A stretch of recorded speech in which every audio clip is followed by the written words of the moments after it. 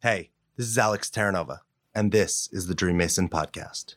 We've been taught to behave, to fit in, to follow the rules, but Dream Masons reject conventional thought. Dream Masons are rebels. They take a chisel to the marble that is typical traditional life.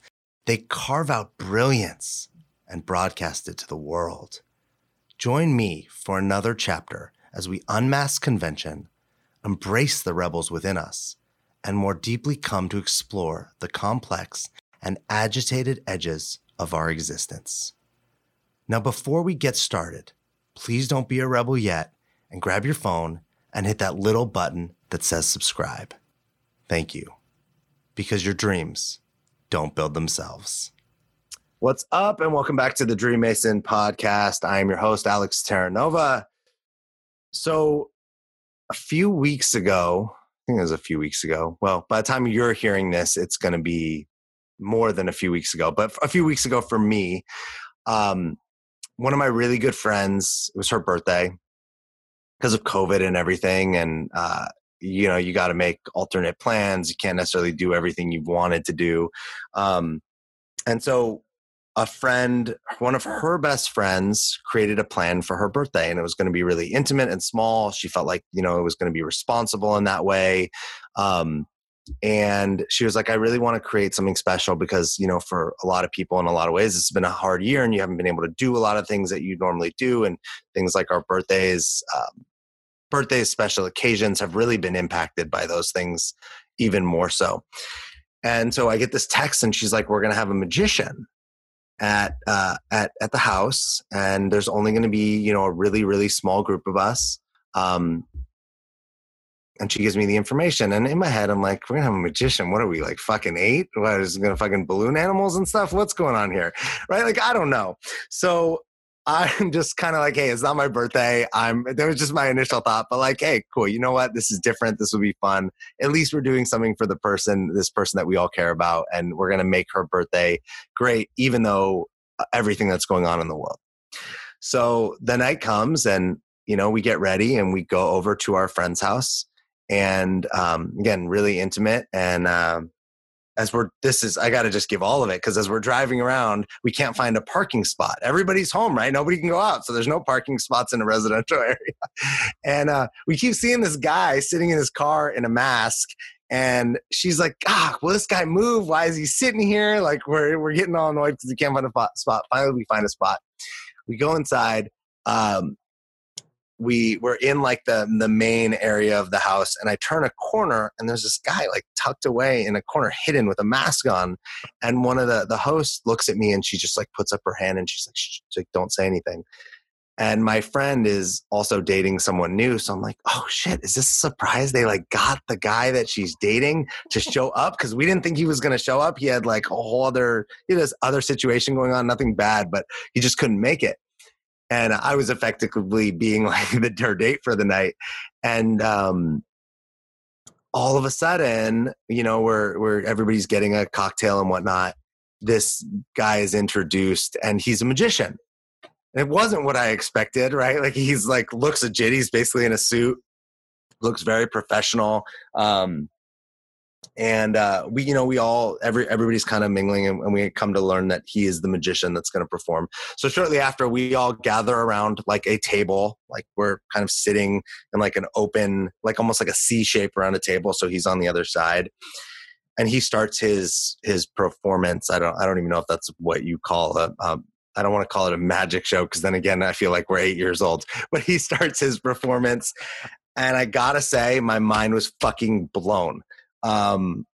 First of all, he's doing tricks, I don't know, like feet from us, like somewhere between, 5 and 10 feet from us. So it's right in front of us.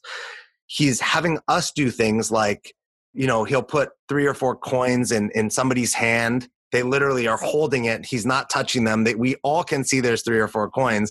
They close their hand. He never touches their hand again. When they open their hand, there's 1 coin or no coins or whatever. And he's doing this right in front of us. It's not on a stage far away where we can't see what's going on. I think there were 5 or 6 of us. Again, like I said, it was a small group. And we're all like we're all like watching him, watching his hands, like you're thinking like this guy can't be getting away with anything. There's too many eyes on him. And I want to say that all of us are like fairly intelligent people. And we're all like trying to figure it out. But ultimately, some of these tricks it just like didn't make any sense logically. Some of the stuff, right? You've seen card tricks and like we know sleight of hand, and like we might not be able to know what he's doing, but we all kind of understand what's going on. But some of these tricks use technology. Some of them, honestly, it made no sense. And my mind was blown, and I reached out to him after and I was like, hey, I want to have you on the podcast because I've never had a magician on here. I just want to talk to you about like how you get into this, his story, his journey, whatnot. So he's our guest today. So he's a magician, he's a mentalist, he's a hypnotist. I did not get to see anyone get hypnotized. And a really cool fact about him. So there's an event that if you're into magic, you might know, but if you're not into magic, you don't know the magic world.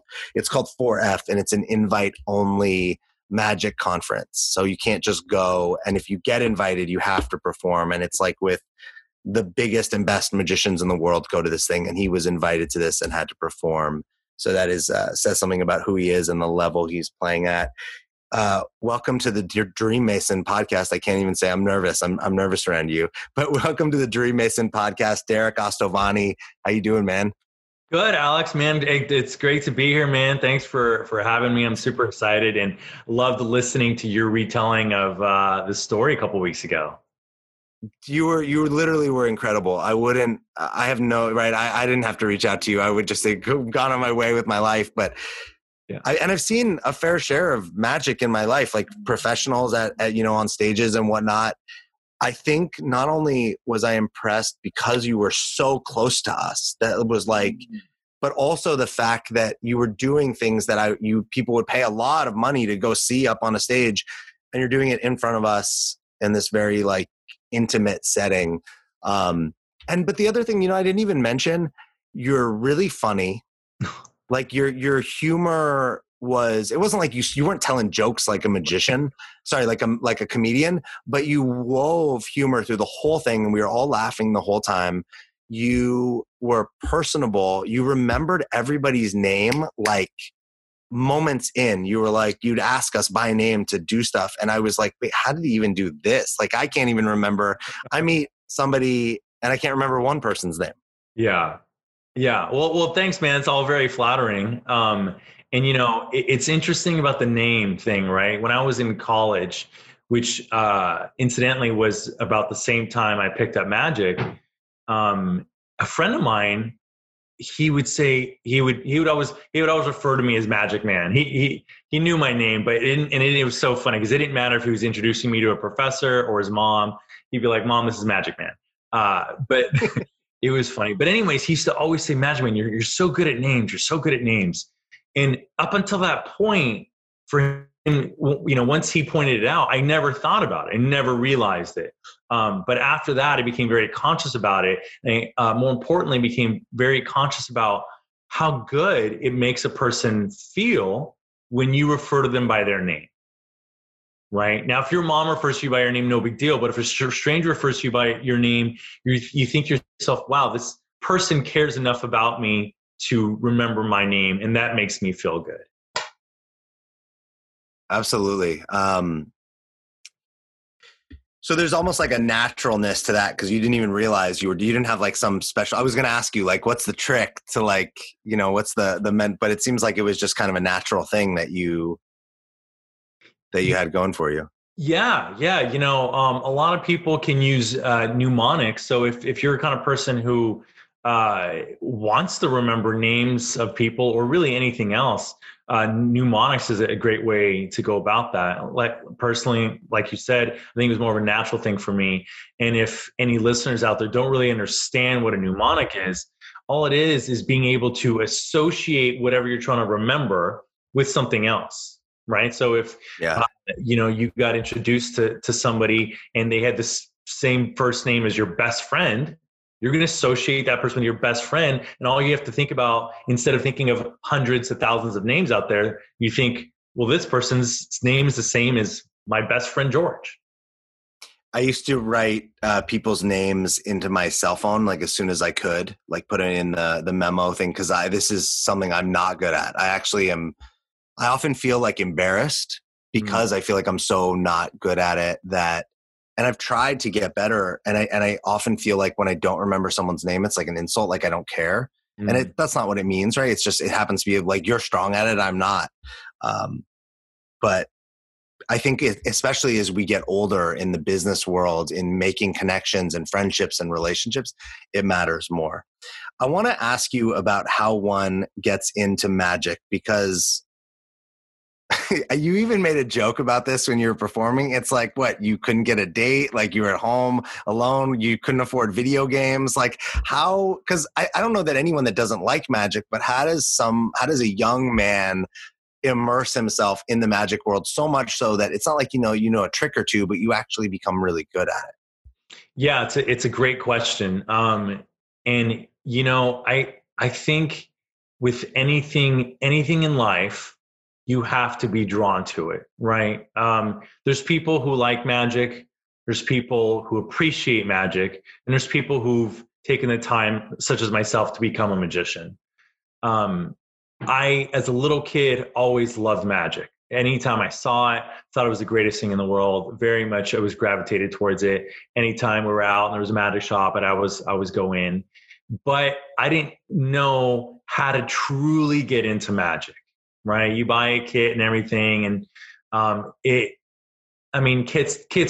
can be a great way to get started. But I suppose I had a kit as a child. But at the same time, it makes me think, well, those things that were in the kit didn't really appeal to me to go forward. Because, a lot of people start doing magic when they're, 8 years old, 12 years old, something like that. I didn't truly start doing magic till I was 21.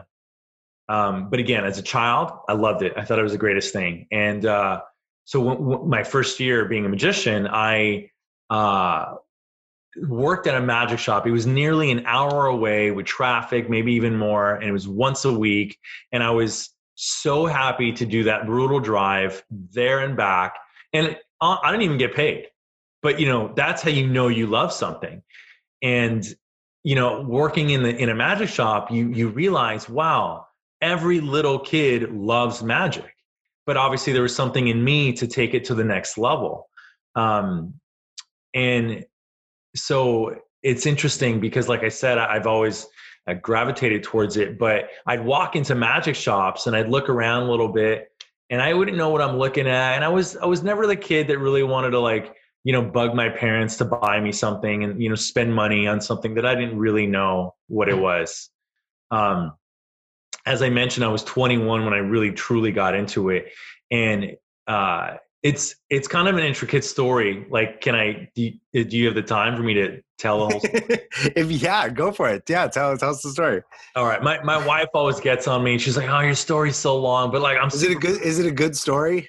Dude, I think it's a story that explains 100% that magic for me was meant to be. Go for it. Tell us the story. Awesome. So, okay, so I was 21, and a few months later, after I turned 21, a friend of mine turned 21, and we decided, hey, let's go to Vegas. And so this is the first time I went to Vegas, just me and my buddy, no family with us. And I remember it pretty clearly. So I was born and raised in LA, but I was living in San Diego at the time. He was still living in LA. I was working at Best Buy. It was a Friday. I remember finishing up work, rushing over, renting a car, and then driving to LA, picking him up, and then driving to Vegas. Now, typically from San Diego, that might be a 5-hour drive. You make your way to LA, it's going to easily be a 7-hour drive. And I remember him saying earlier in the week, he's like, I'm not feeling the best. I'm not feeling that well. And I'm like, you better not. You take whatever you got to take, man. We're going and we're going to have a good time. Yeah, it's like every 21-year-old guy has a story like this, right? Yeah. Exactly, right? Yeah. And he was a little bit more shy and reserved, so I thought he was trying to pull out, right? So anyways, I pick him up, we make our way to Vegas. I remember we get to Vegas at about 1 a.m. So one Saturday morning. It's now Saturday morning, 1 a.m. Okay. We go to the Luxor. We're right outside the club. I'm like, there's all these hotties, like, traveling in, and I'm like, let's do this. Let's go. And he's like, nah, man, I'm not feeling it. I'm not feeling it. And I was like, come on, dude. And he's like, we'll go tomorrow night. I promise. I was like, all right, we're going for sure. That's it. No question about it. So that was it. That was the night. We kind of ended up going to bed not too long after. And then we ended up getting up early and walking around a little bit. And then we went into one of the classic kind of touristy magic shops called the Houdini's. And there, of course, they do a lot of demos. And they did this demo where they would take a credit card or a playing card or even a coin, and they would just toss it, and it would just like levitate right between their hands. You hold their hands, and the thing is just spinning and floating in between their hands. And you can see there's nothing there. They would catch it. They toss it from hand to hand. They'd even toss it around their back and catch it. Well, as you can imagine, I was just completely enthralled with this. It was just like, oh my God, this is amazing. And whenever I saw magic, I never wanted to learn how to do it or how it works just to know, just because I was curious. I wanted to know because I wanted to be able to do that. But I walked away from it. I was like, it's a gimmick. They're just trying to sell me, of course. So we walked away, and we went into a little bit later on in the day, kept walking, and we went into another Houdini shop. And there it was, right again, they were demoing the same thing. And both me and my friend were like, man, this is amazing. Like, let's buy this. We both bought it. They take you to the back room. They teach you how it works, and they send you on your way. Well, not much long later, my friend says to me, you know what, man? Why don't we just go home? And I was livid, right? This was probably about, I don't know, man, like 1 o'clock in the afternoon. Okay. He promised me we were going to go to the club. Again, we were 21, right in Vegas. We did nothing of what you would imagine a 21-year-old would do in Vegas. I was so upset, Alex, that I didn't even argue on it. I did it. I was just like, you know what? Let's go. And we got in the car. I drove him back to LA, and I drove myself back to San Diego. I was back in San Diego by 7 p.m. Saturday night. So remember, arrived 1 a.m. Saturday, back in San Diego by 7 p.m. I do have a Vegas story that I can beat you, where we left Hermosa Beach, California at like 11 or 12 p.m. at night. Like, we left to go to Vegas. And we got back in the car to drive back to Hermosa Beach after breakfast. Like, we literally drove to Vegas for the night. Was that the intention? I don't know what the hell we were doing. It was me and a buddy and a bunch of girls we knew were going. They were going for the weekend, and we couldn't go he was a chef, and he had a demo that he had to do the next day. So we went for the night, and then we had to come back. So we drove out for the night. When we got back, I actually did a job interview in my car in the parking lot, which was before I moved to New York City to run a restaurant group. I did that job interview in the car right after that trip. He went in and started making food with the head chef for a group of investors. And then they came out to the car and grabbed me, and they said, we need you to come and make cocktails to match these drinks. And I'm like, what do you want me? I was like, make something up, just figure it out. And it was after so we had both been in the restaurant the night before working. I had been bartending. He had been in the kitchen. And then we found out these people were going to Vegas, it was like a chain reaction of. That's funny. And officially, you have beat me.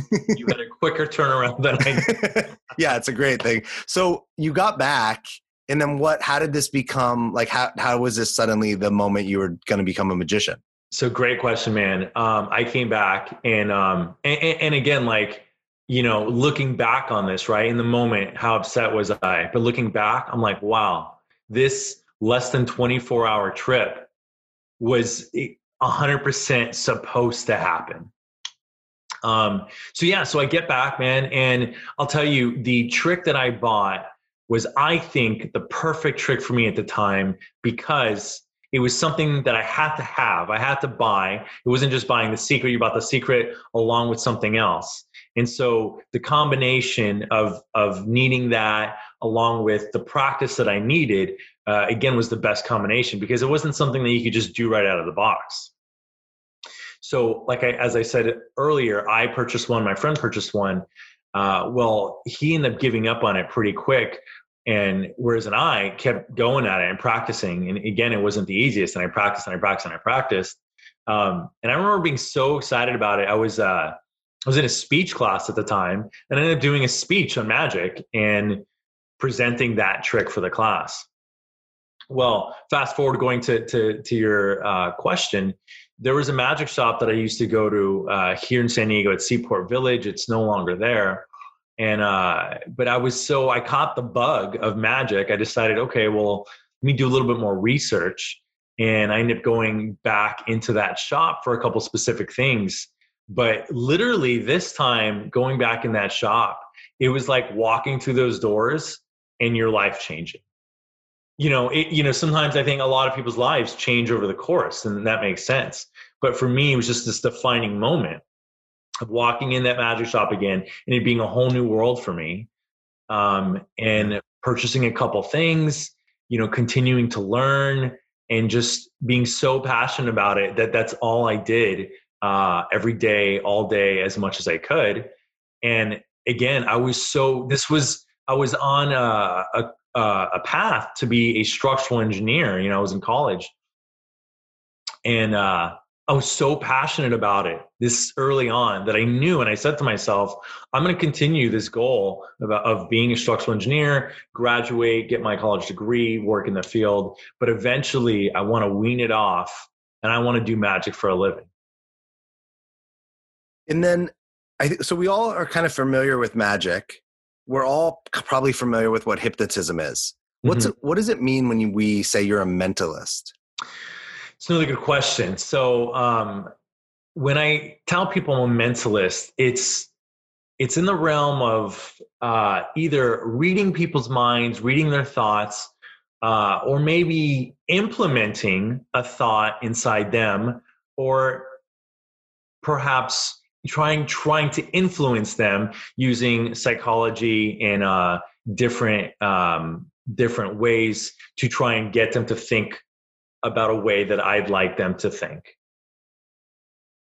You did a trick, and again, you'll say whatever you're going to say. I'm going to ask you anyway, but like you did this thing where we all had dice, where we were like flipping dice, and we would see what it was, and you would essentially tell us what number we were looking at without us, right? Without us showing you. You couldn't have seen it. Everyone did it, like it wasn't, and you didn't get any of them wrong. So it wasn't like you couldn't have been cheating. I mean, like it just wasn't. I don't even think of it that way.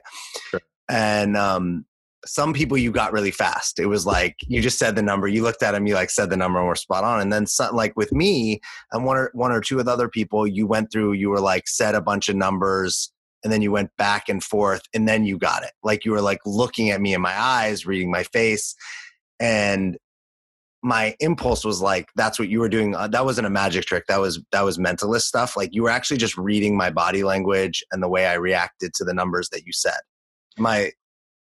Yeah, no, exactly. You hit the nail on the head. A lot with magic has to do with understanding people, understanding how they work, understanding how they think, understanding their tales, understanding what a woman might say versus what a man might say. And it's hard to know that right off the bat. Like there's definitely, I come with years of experience. So there's definitely generalities that I've been able to pick up on. But when I approach somebody and I ask them to roll the dice, and then I might go through those numbers and say 1, 2, 3, 4, 5, 6, and see where in that number you change, where you blink, where you smirk or something. And then I get to know you a lot better after that. It was very, and it's tough, right? Not like as a the people sitting there, right? We're not trained. I'm not trained to like, I wonder what it would be like if you were doing this with like a table full of like, I don't know, some highly trained CIA officers who are like trained to withstand torture and not, beat like lie detectors and things like that. Like, I'm sure, right? We're all human. So there always some way that you can break us or see something. Right. But with the average person, right? Most of us aren't, when we're trying to not give a tell, right? Poker players do this. Like, people give away stuff all the time. Sure. So yeah, I've never dealt with a professional person who, is trained to professionally keep a straight face or to be a professional liar. But, most people kind of just take it in the moment. But there are people that are like, okay, I'm going to try and have the best poker face possible and see if you can still get it. Yeah, I mean, I tried. I wasn't like messing around. It took me like, I remember I laughed at first because it's like when somebody's like, don't laugh, you laugh. But then I feel like I got focused. Yeah. But you still were able to do it. I mean, it was like, and then I was like, fuck, man, I didn't think I blinked or anything. I was like, this guy's looking into my soul. How has learning skills like the skills of magic, the tricks, having to practice something for clearly so long to get so good at it, how has that impacted the rest of your life? Oh man, yeah, that's a good question. I was, when I picked this up, I was in college, as I mentioned, and I don't know. You go to college and you don't necessarily at the beginning know a lot of people. Because I didn't go to college here, right? I didn't go to college in San Diego where I have all my friends. I went to San Luis Obispo, went to Cal Poly. So, I didn't really know anybody there. And so I kind of, other than studying, this was really a lot of what I was able to put my time towards. I ended up dating somebody which knew how serious it was. And this was like brand new for me, man. So I was just stoked. I was just stoked on it. Always wanted to work on it. But, going forward in kind of living a more adult professional life, I know there's been, maybe namely my wife was like, hey, like maybe we go on a date and like, you don't bring out the cards, and for me, it's not necessarily like we're on a date and I'm practicing, but for me, it's like just so much fun. It's just it's a deck of cards, keep in your pockets, really easy, and whenever I want, I can play, shuffle, do whatever I want. And it's just a knacky thing for me, And it kind of feels like there's a part of it. It's like who you are. You are a magician. It's not just a job. 100% who I am, man. When I proposed to my wife, I did it with magic. And, I know that, a wedding's important and it's like mainly about the woman and everything. And I wasn't going to make the wedding about magic, but I thought, I'm going to propose. And if I'm going to propose, this is me asking a question. And so I'm going to do it how I want to do it, because that's important to me. And like you said, it's who I am. It's 100% who I am. So it was like if the engagement didn't work out, you could make that ring fucking disappear.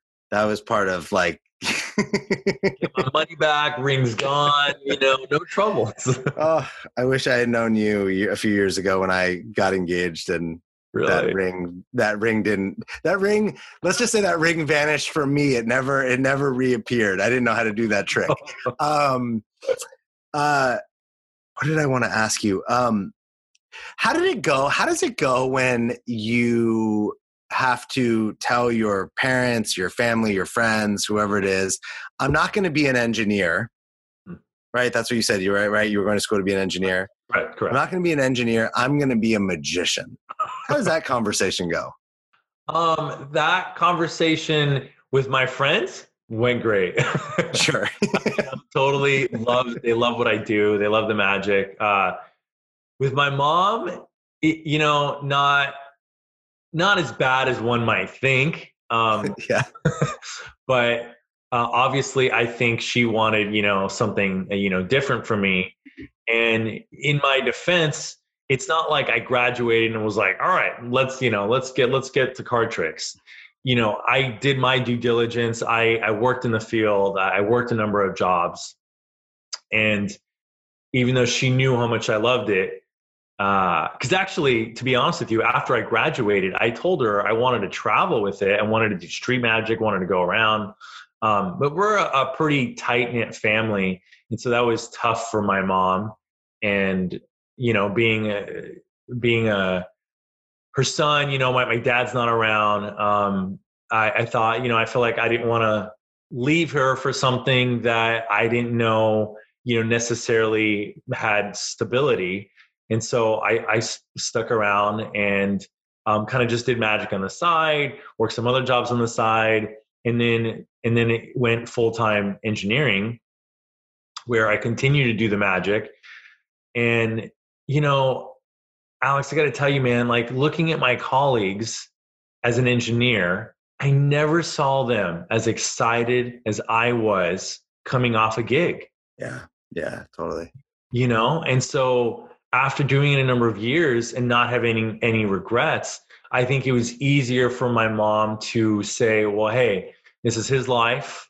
Like he's experienced, working in the corporate world.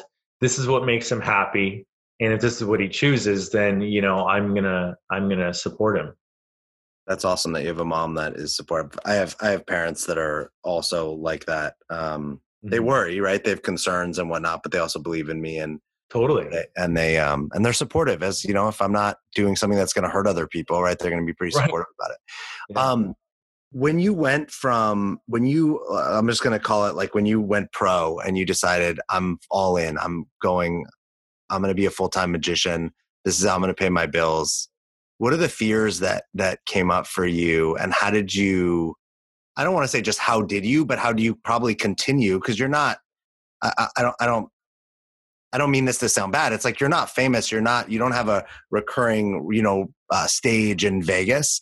So I know that you're still generating, you're still building, you're still becoming the magician you ultimately want to be. So how do you deal with the fears and the thoughts in your mind that maybe tell you, maybe this isn't the best, tell me about that experience. Hey man, another good question. So when I was an engineer, I moved around a little bit because I found that San Diego was a really tough city. Everybody wants to be here, right? Everybody loves beautiful, beautiful San Diego. So all the jobs I was applying for were like, hey, we need you to hit the ground running. And I'm like, well, shit, like I don't have any experience. Like help me out here a little bit, And so I decided I'm going to have to leave San Diego to get some experience. And I did. I moved up to San Francisco, moved up to Sacramento, and then eventually to Arizona. While I was up in San Francisco, that's when I met my now wife. We met in Vegas, actually. And she ended up following me back to Arizona. And incidentally, her parents moved to San Diego. And so after a number of years in Arizona, I felt, hey, I have enough experience. Let's go back to San Diego. Your parents are there. My mom's there. I'm essentially from there. And I found a company that I was just miserable at, man. I was super miserable, and I stuck it out for a little bit. And I thought to myself, I can leave this company. I can go find another company, and maybe I'm miserable there. And maybe I find another company. Maybe I'm miserable there. Well, I thought, why don't I just do what I know I love? And it's been on my mind for a while at that point that I wanted to do this full time. Now, my then girlfriend, it was a serious thing, right? And I'm sure, as you know, any woman wants to feel secure and stable. And so that made it harder, right? If I was single, it would have made it much easier to jump into this full-time position as a magician. But I wanted her to feel secure. And when she saw how unhappy I was, she was getting closer to the idea, because she knew how much I loved it. But when she saw how unhappy I was, and I said, you know what, screw this. This is what I want to do. I think she totally supported me, and that was important. She loves me, and knows that I'm going to do whatever it takes to make sure we're okay. So that's when I made that jump, man. And sure, it was scary, but at the same time, Alex, it wasn't something like, again, I didn't just jump out of college and be like, boom, okay, I'm gonna do full-time magic. Like I had been doing magic for over a dozen years at this point, right? So I had, go ahead. No, well, do you have a moment where I've talked about on this podcast or at other times where like the time where I had like half my practice as a coach just like up and leave, and all of a sudden I was like, oh, that's it, I've failed. I'm gonna have to go back into the hospitality business or something. Do you have like a scary kind of failure moment? I think when people are building businesses and launching themselves, especially chasing passions, right? You write that book, you're all excited, and then you get rejected 500 times by publishers before somebody says yes. Do you have something like that?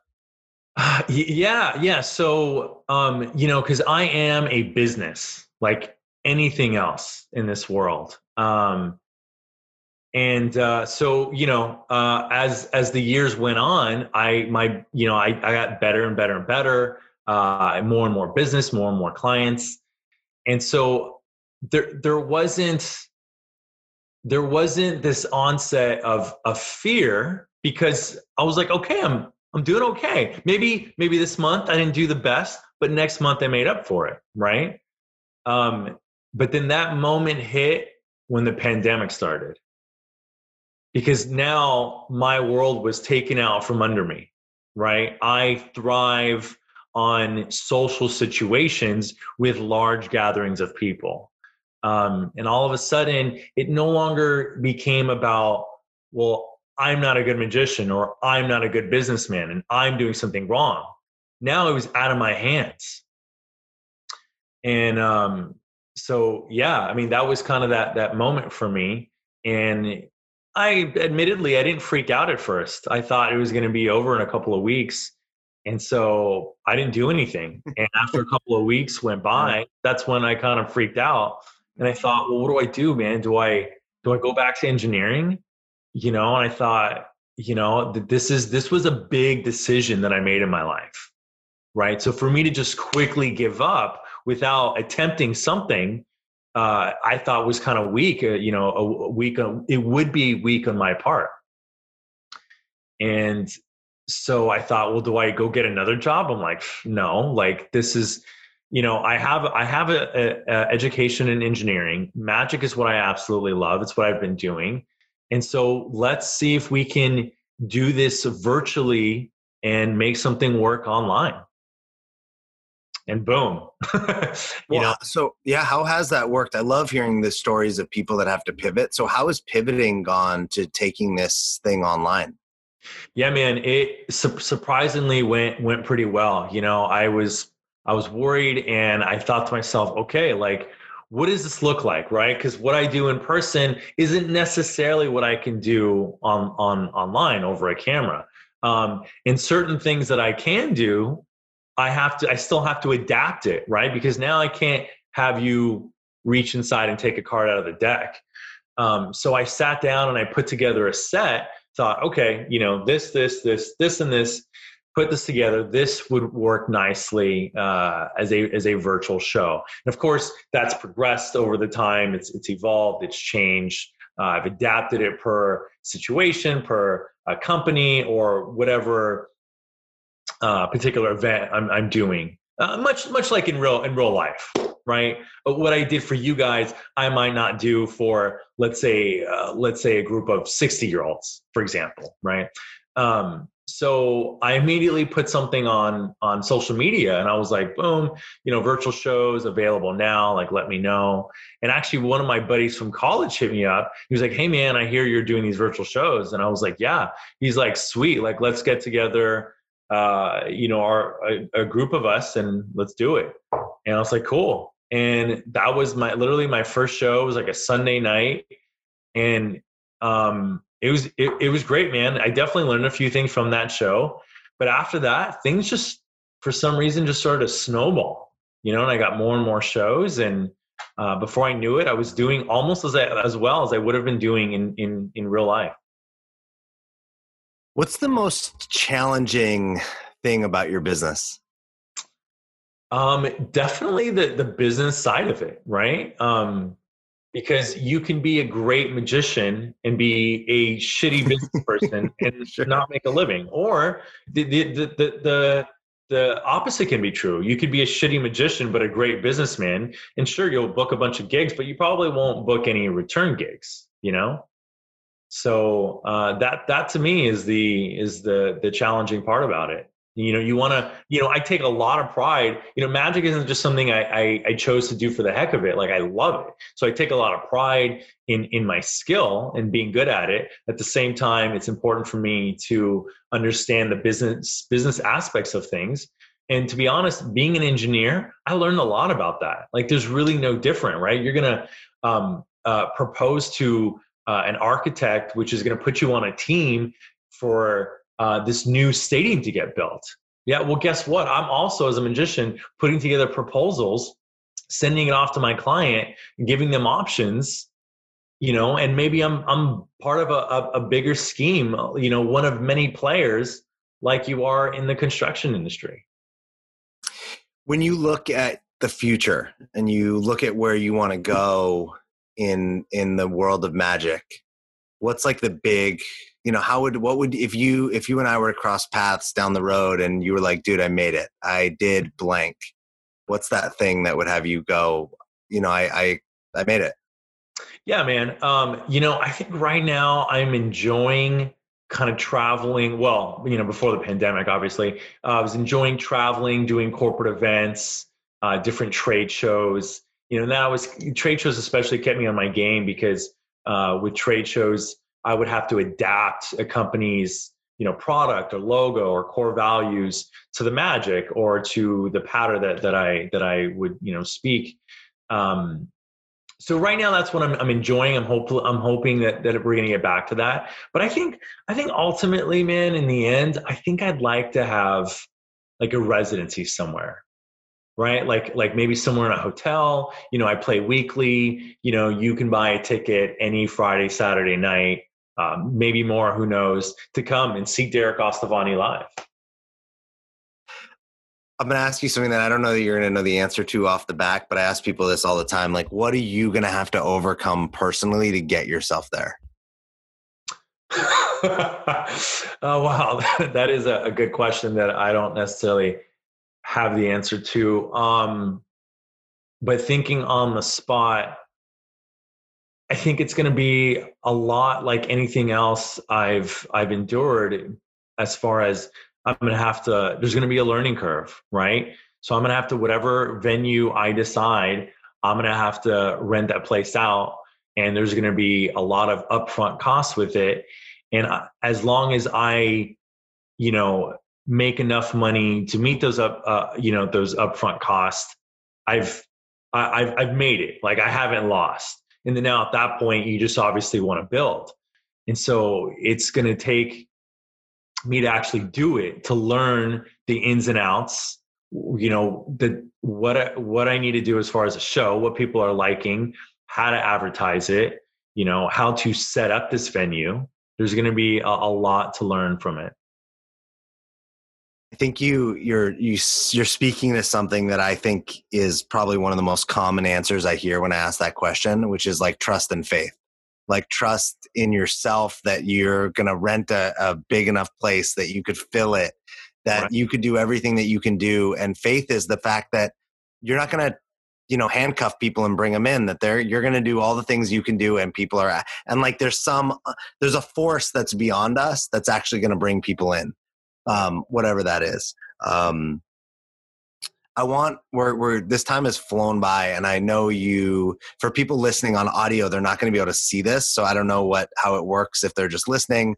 On the video, we'll have the video at some point up, but I know you can show us one or two things on video.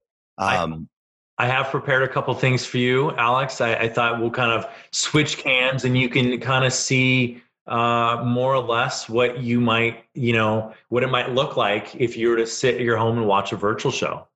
Cool. Let's do it. Awesome. Let us do this. So let's do this. I know we're short on time. Alex, you're familiar with a Rubik's Cube? Yeah, absolutely. Awesome. Now, if I could solve this under a minute, would that be good? I mean, it'd be pretty impressive. Sure. That'd be pretty impressive. I mean, I have one I've never been able to do, so it'd be pretty impressive. Okay. All right. Well, there you go. So really, if I just solve it, you'd be impressed. You'd make my day. Yeah. But I don't know if you've checked things out online recently, or just really in the last couple of years, Rubik's Cube have been pretty popular. And young kids have been solving this in like 5-7 seconds. Okay. No, I didn't know that. So relatively speaking, it's not that impressive. But if I were to solve this under a minute, you'd still be pretty impressed. But I'll tell you what if I were to solve a second one? So I'd solve them both under a minute. That'd be even better. Sure. But you know what, Alex? Why stop there? What if I were to solve 3 under a minute? Yeah, I'd be like, this guy's really good at Rubik's Cubes. I don't know if I don't know if this is a magic trick or you're just really good at Rubik's Cubes. True, good point. Anybody could do it, right? You just got to learn how to solve it. But you know what? I actually have one more cube. So, why don't I try and solve all 4 under a minute? You'd be impressed? Yeah, I'd be impressed. Awesome. Not only am I going to try and solve all 4 of these in under a minute, Alex, I'm going to do it with something very common. You have this at your home, I'm sure. It's a very common household item, often found in the bedroom, a blindfold. Cool. All right. So here's what's going to happen, Alex. In a moment, I'm going to put this on. And as I do, I'm going to have you count out loud. 1, 2, 3. And I will attempt to solve all 4 in under a minute. Okay. Ready? Yep. All right. Just tell me to go and then start counting. Go. 1, 2, 3, 4, 5, 6, 7, 8, 9, 10, Done. 11, 12, 13, 14, 15, 16, 17, 18, 19, 20, 21, 22, 23, 24, 25, 26, 27, 28, 29, 30, 31, 32, 33, 34, 35, 36, 37, 38, 39, 40, 41, 42, 43. Stop. Okay. Here we go. What number did you stop me on? 43. We can go with 43. Yeah. So under a minute, correct? Yeah. Oh shoot.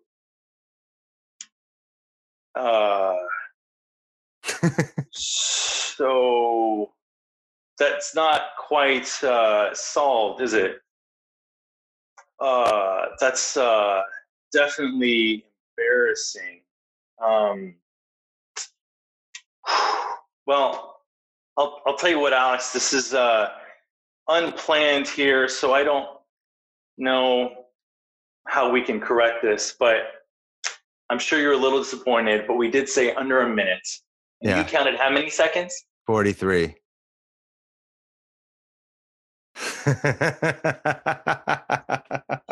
43 exactly, my friend.